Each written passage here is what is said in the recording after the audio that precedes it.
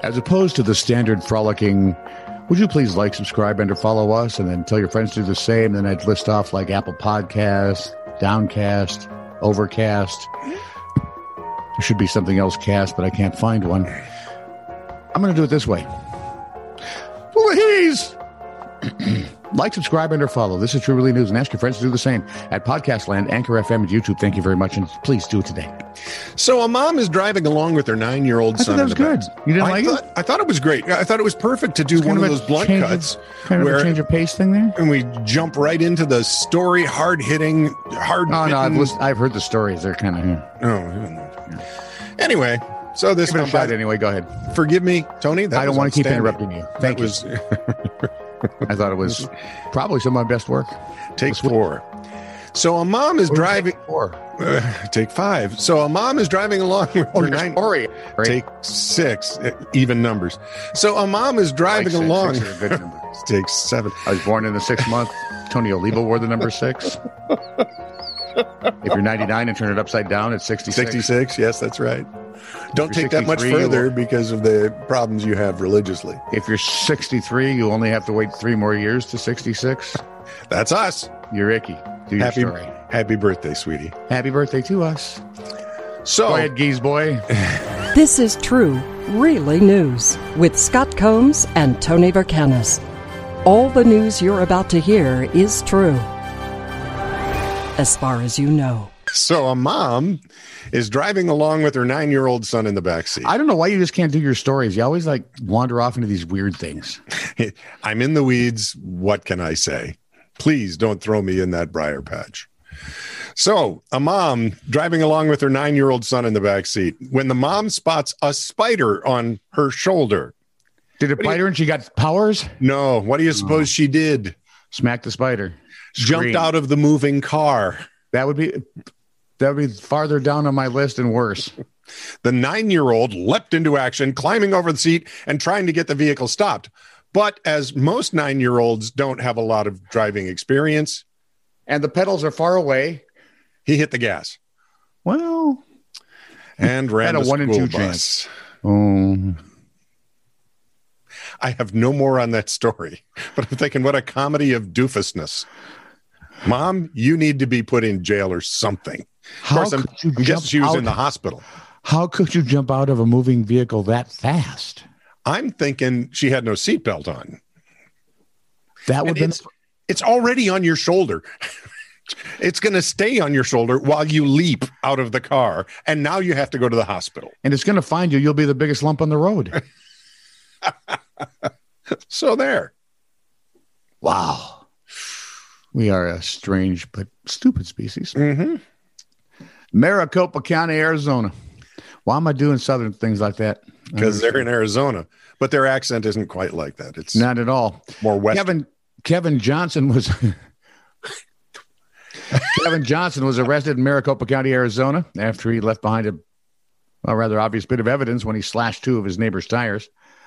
According to the Maricopa Monitor, Francesca Wickoff found her tires flat April 15th, along with a severed finger lying on the driveway and a trail of blood that led to a nearby home. Can you guess who's home? Go ahead. They didn't even have to fingerprint it, did they? They just followed the blood. Just follow the blood. That's a pretty good trail. The night before, Johnson had allegedly, here you go. Do you think alcohol was involved? Yes, because he was drunk. He got belligerent at a neighborhood get-together where he shoved and threatened Wyckoff and her husband before he was asked to leave. Time to go home. I mean, think you got belligerent, shoved someone, threatened someone, and you were asked to leave. I don't see what's wrong here. But again, he was drunk. He was charged with criminal damage and assault, along with other offenses. And no, they didn't charge him with stupidity because, honestly, that should be a crime, but it really isn't. I think they should charge him for doing surgery without a license. Hey, practicing medicine.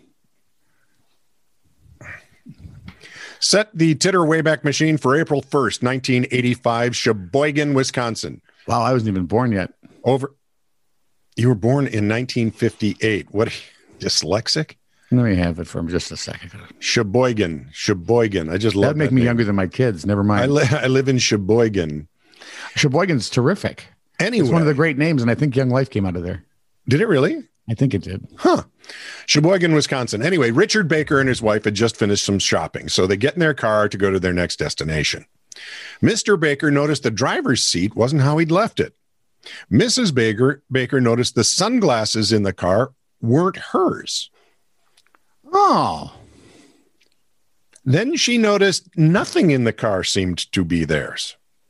Uh-oh. Did they do The Bakers had driven off in the wrong car? in someone else's car. How? When they figured it out, they immediately headed back to the store where they got it. Okay. Police were waiting for them along with the real owners, I would guess. Mr. Thomas Baker.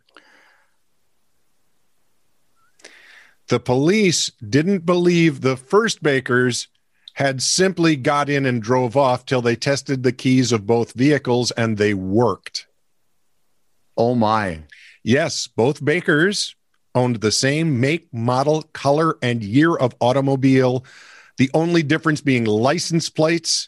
They were maroon 1978 AMC Concords. So and they're the two that bought them. And then they parked in the same lot at the same time. Near enough to think it might be their car. Huh. How's that for wild? Weird. Very weird. I like it. What are the odds if you'd have bet on that in Vegas? Henry Williams and Tuhansty Marie Smith of Milwaukee have been in a relationship for 8 years. But things, well, they've gotten a little rocky lately. When he returned home, that would be Henry Williams, he came home from work June 2nd. Smith wouldn't talk to him and was walking in circles. Williams had told her a couple of weeks before that he was thinking of getting a divorce. According to Yahoo News, later that evening, he went to bed and awoke with the back of his head on fire. Williams grabbed his infant daughter, ran to his parents' adjacent home where they called 911 when police arrived. Smith admitted to setting Williams' head on fire. She told the police that morning she had started eating chicken wings and thought Henry poisoned them.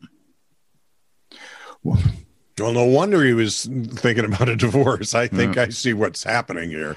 Smith has been charged with arson of a building, domestic abuse, and other crimes, and oddly enough, has been ordered to undergo a competency evaluation. Well, isn't there arson of the head? Might be a little off in the bell tower. The tower's there. The bells are missing. Few bricks shy of a load. Just remember, no matter what the situation, do not light your spouse's head on fire. This is not good. One peach pie short of a picnic. One fork short of a full.